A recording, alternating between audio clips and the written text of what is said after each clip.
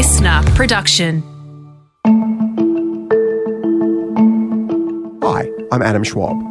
In this new episode of From Zero, we're stripping things back and launching a brand new format, which we call Startup Insider. I'll be talking to well-known founders and getting their unique insights and perspective by breaking down a hot topic in the world of startups. This week, I sat down with superstar Adir Shiffman, executive chairman of sports tech company Catapult, and we unpacked the controversial buy now, pay later sector. Buy now, pay later grew by becoming a tech version of the old lay-by model. The first buy now, pay later businesses were Klarna, which was founded in Sweden in 2005, and Affirm, which was founded by PayPal alum Max Levchin in 2012. The model hit Australia in 2013 when Zip Payments was founded. And a year later, a little business called Afterpay was founded by a guy called Nick Molnar. Welcome, Adir.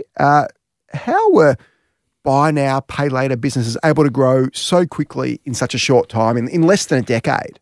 I actually think buy now, this is going a bit against the trend of the narrative at the moment, but I actually think that buy now, pay later is a fantastic concept because it takes this idea of affiliate commissions, and instead of doing a cashback type thing, which, I had to go at cashback and back in the day, instead of just giving some cashback to the customer, they found that what customers really want is deferred payment plans.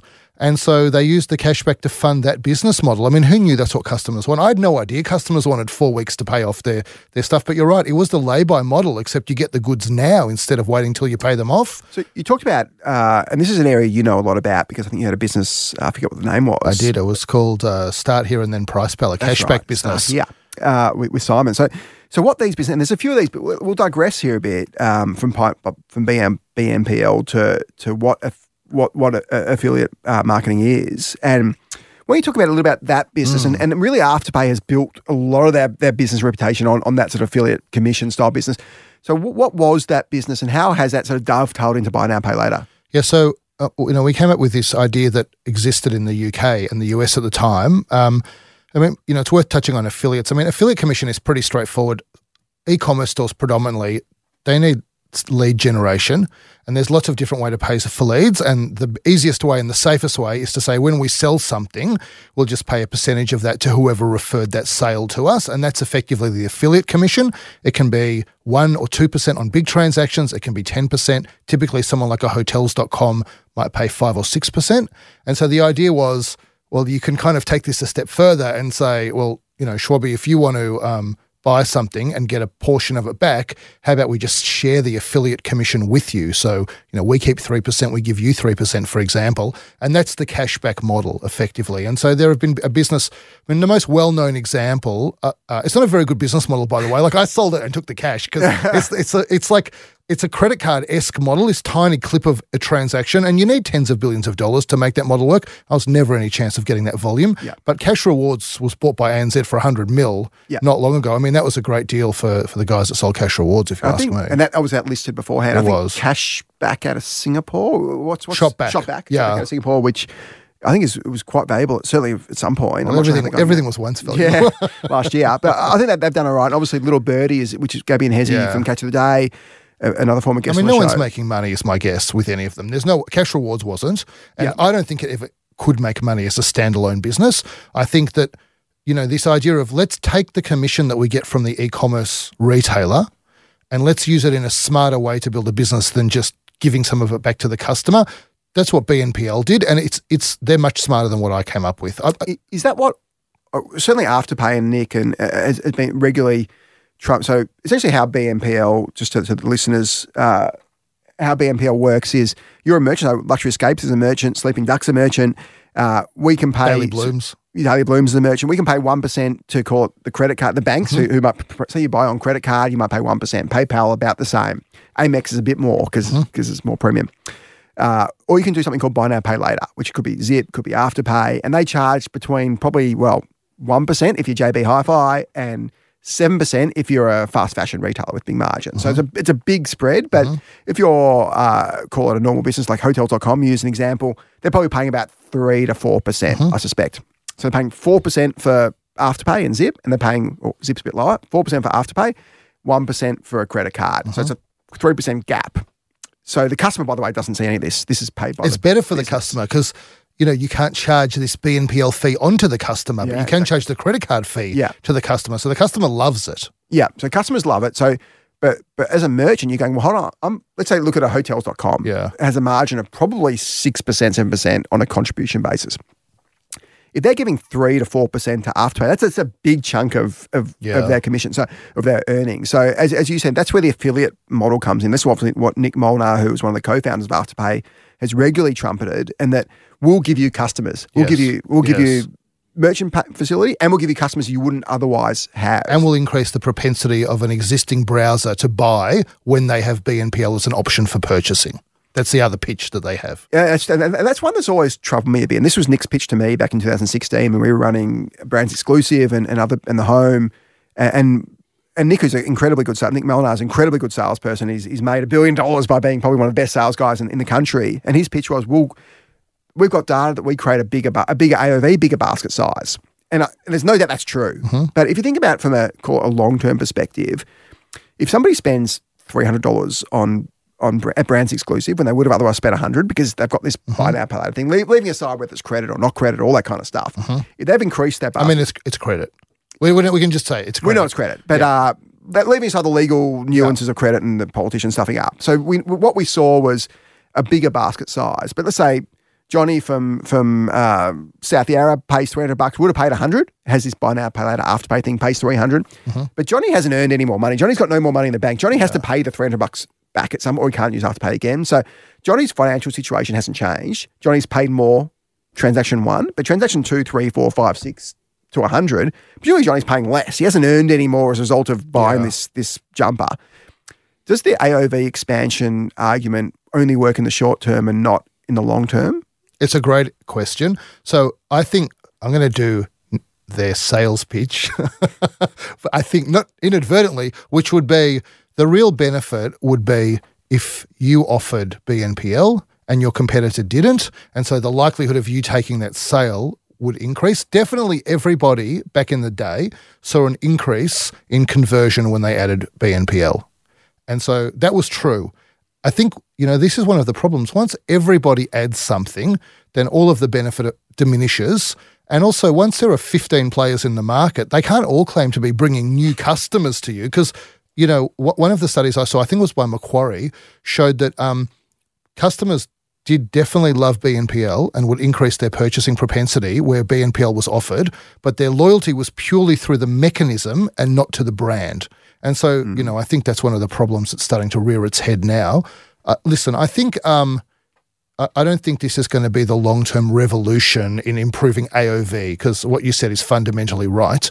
It's just another form of customers buying something they can't afford today. The piece on new customers is a really interesting one. So Luxuryscapes, we use several buy now, pay laters. We actually built our own deposit functionality recently, which is working really well. But interesting. We, as part of that, because we're paying millions of dollars to BNPL in terms of increased merchant fees and what we pay on credit cards.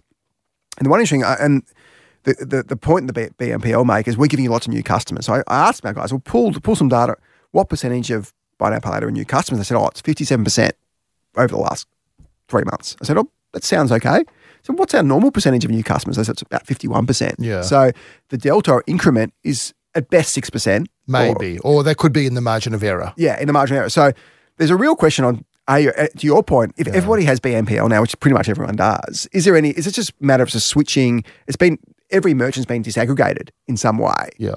So that leads us to the next point. Let me tell you something. Like, I don't know if this happened to you. I'm not going to say the brand, but things were so crazy that one of the brands literally paid us, I can't remember the number, it was 6 figures of cash up front to add them to our BNPL offering, not exclusive, to add them to our BNPL offering and put their logo on the checkout page and I think there was 6 months of no charge as well as the upfront payment. So, I mean, obviously we took it, but I mean, that gives you an idea of what was going on in this industry. Well, that leads, and this is what we've heard in the US especially. I'm not sure that was probably an Australian. That was in Australia, but what I've heard in the US from insiders is certainly Afterpay and Affirm and Klarna.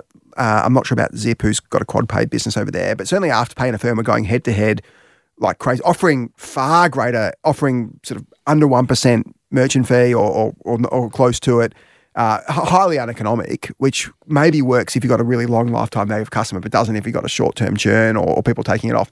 And your point's a really good one. If you look at how Buy Now Pay Later has gone recently, so if you look back, if we did this chat last year, Buy Now Pay Later is on top of the world. So Afterpay, except we would still be having this conversation, and everyone would just think that we're idiots. Probably, and they possibly still do. But but if you go back to a year ago, Buy Now Pay Later, Afterpay had just been, when I say acquired, had been offered $39 billion in scrip from Square, rolled into Square.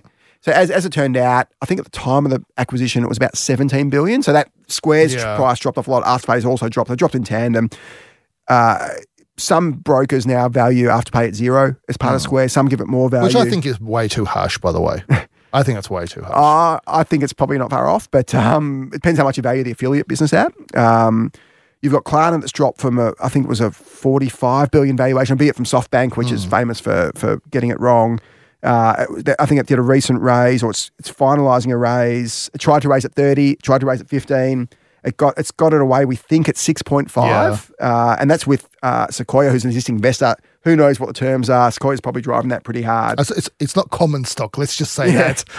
So I think what you're saying is probably a highly favourable preference. Protected investment. So 6.5 is probably close to zero. That round. Affirm's fallen from 45 billion to 8 billion. I think it dropped lower. It's come back up, and Zip. It's dropped by about 90%. And then you got the small, crappy ones that I won't mention the name, that basically gone to zero. So you've got the big ones dropping from tens of billions to single-digit billions, still valuable businesses. How much is that?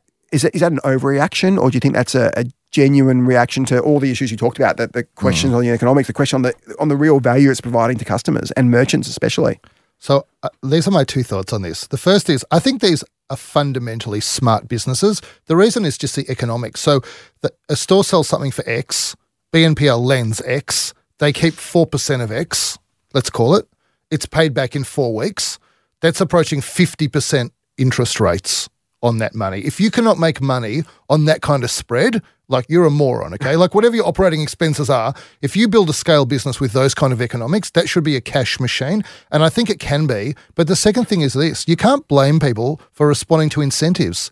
And what the market said to all of these BNPLs is, the faster you grow your top line, the more we're going to value you. And these guys, because I think they were all guys, right? They all managed to sell down shares into this insanity. Yeah. And so you can't blame them for forgetting about generating any free cash, because the market was saying, we will make you incredibly rich provided you just focus on top line growth. And so what I think now is the market has lost interest in top line growth. Everybody, all of these same investors that yelled for top line growth are now saying, why are you doing so much top line growth? Focus on the bottom line. And I think what you're seeing now is a pivot of business models to stop losing money and starting to take advantage of the fundamentally strong economics that can exist in businesses like this. That's a really good point. And certainly you look at Nick and Ant from Afterpay, who are two of the smartest guys. And I'm a big fan of Larry at Zip as well. He's a great guy and smart. So all these guys, 3 guys, and Larry sold, I think, about 30 million down, but he's got a partner there, a co-founder there as well. Pete, who unfortunately I don't think sold down. Philip Crutchfield, who was chairman, sold down, I think, at the peak. So probably one of the greatest trades you'll ever see. Never bet against a QC. Yeah, exactly. But if you look at Ant and Nick, they read this. They read the room perfectly. They sold to Square. At literally the only thing that I think they got held up by a Spanish regulatory body. I could have sold it for effectively getting $2 billion each. You say sold to Square, but I would say they realised that betting their entire net worth on this game was a dumb decision, so they rolled into Square to diversify their bet. But the beauty of what they did is they had, as far as I know, had no covenants or restrictions. Day one of that transaction being consummated, which I think was about February. Yeah, they could have sold 100% of their shares, and I don't think we'd ever know because neither of them had to disclose. So US has slightly different rules on disclosure. They should have sold 100% of their shares. And I suspect that these guys are pretty smart. They probably did, if not a big chunk of it. So they could very well be billionaires, even if the value of Afterpay is zero. So all credit to them. Two of the smartest guys you'll ever meet, and two of the nicest guys you'll ever meet.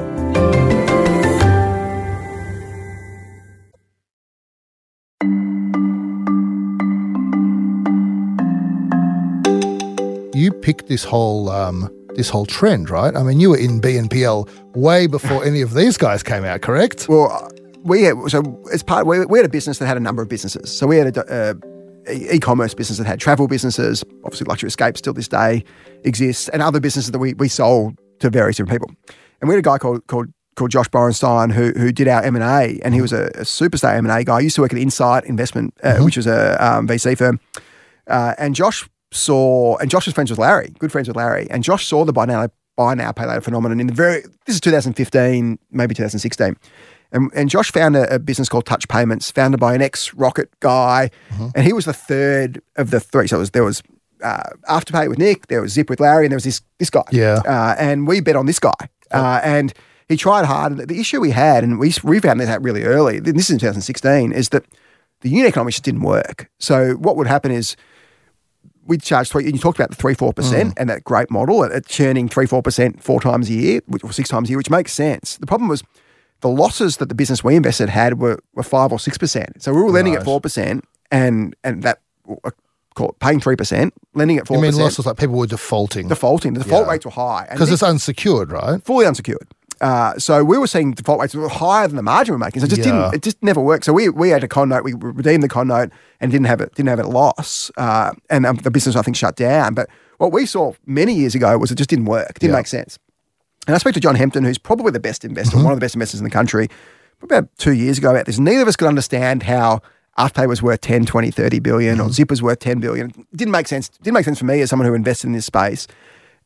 Leaving aside the fact that we had record low interest rates. So this was if the business was ever going to make sense, it was then, because interest rates and funding costs are always going to go up. But before that time, we had these businesses that seemed to be able to solve this fraud, call it not fraud, call it just lack of security, creditor risk issue that we couldn't see. And John Hempton made this great analogy to me.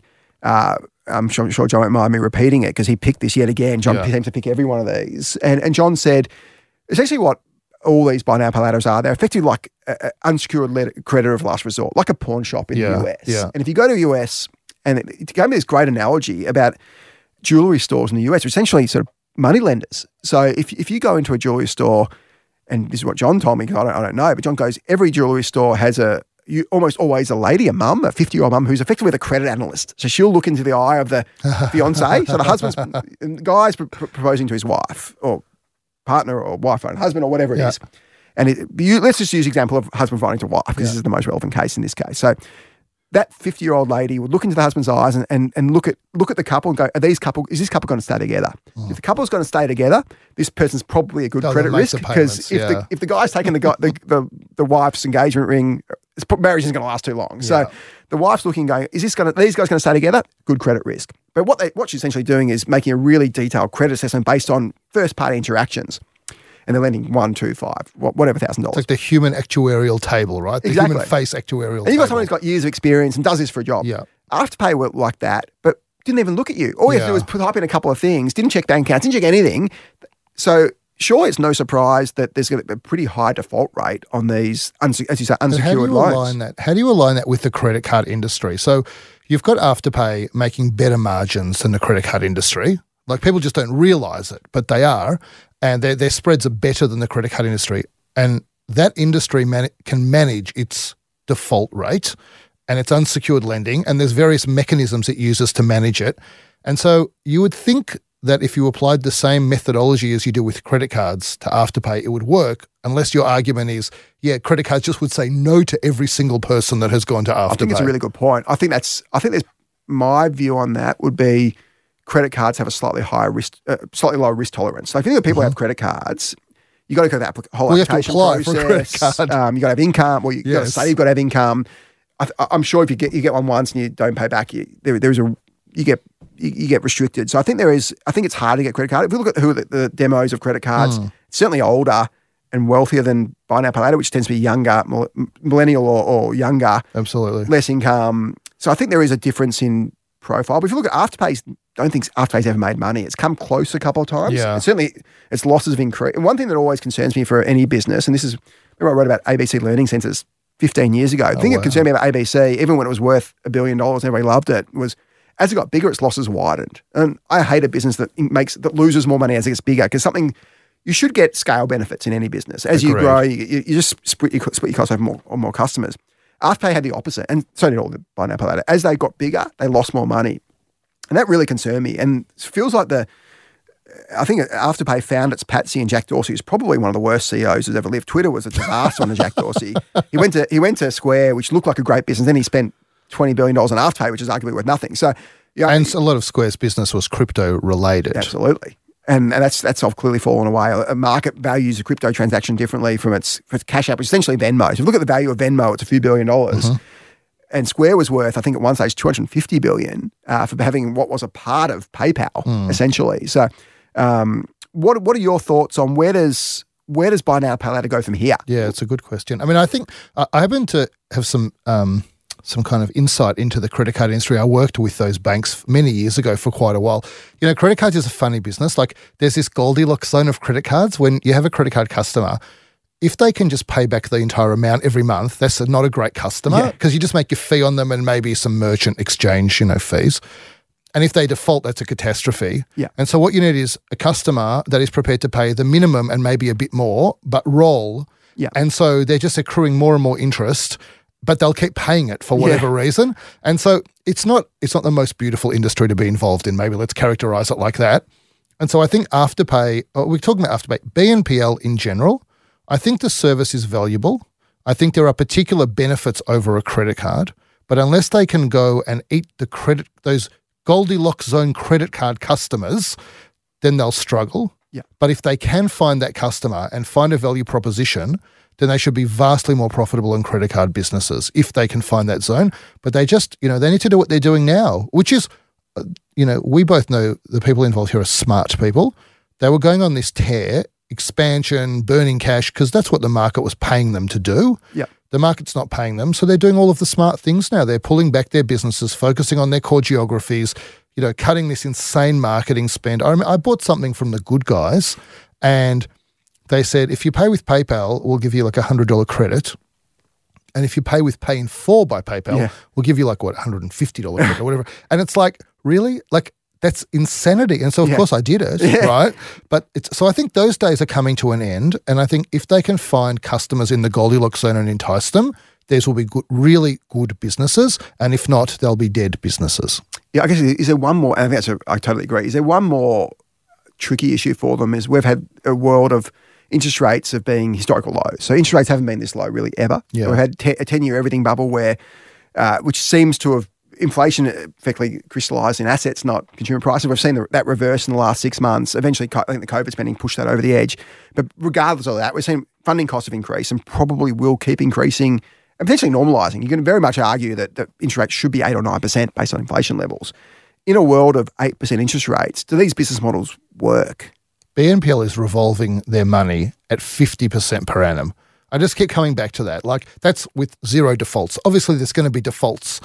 If you are a credit business and your customers are effectively paying for your pool of money at 50% per annum and you can't figure out how to make money, there was never a business there to begin with. Like, you can turn over the whole management. You'll find management that can make money out of that rate if there's a business there. So I think that's what it comes down to. Can they find a customer that, and so, the other challenge though, the flip side is we're assuming that these rates remain constant. Yeah.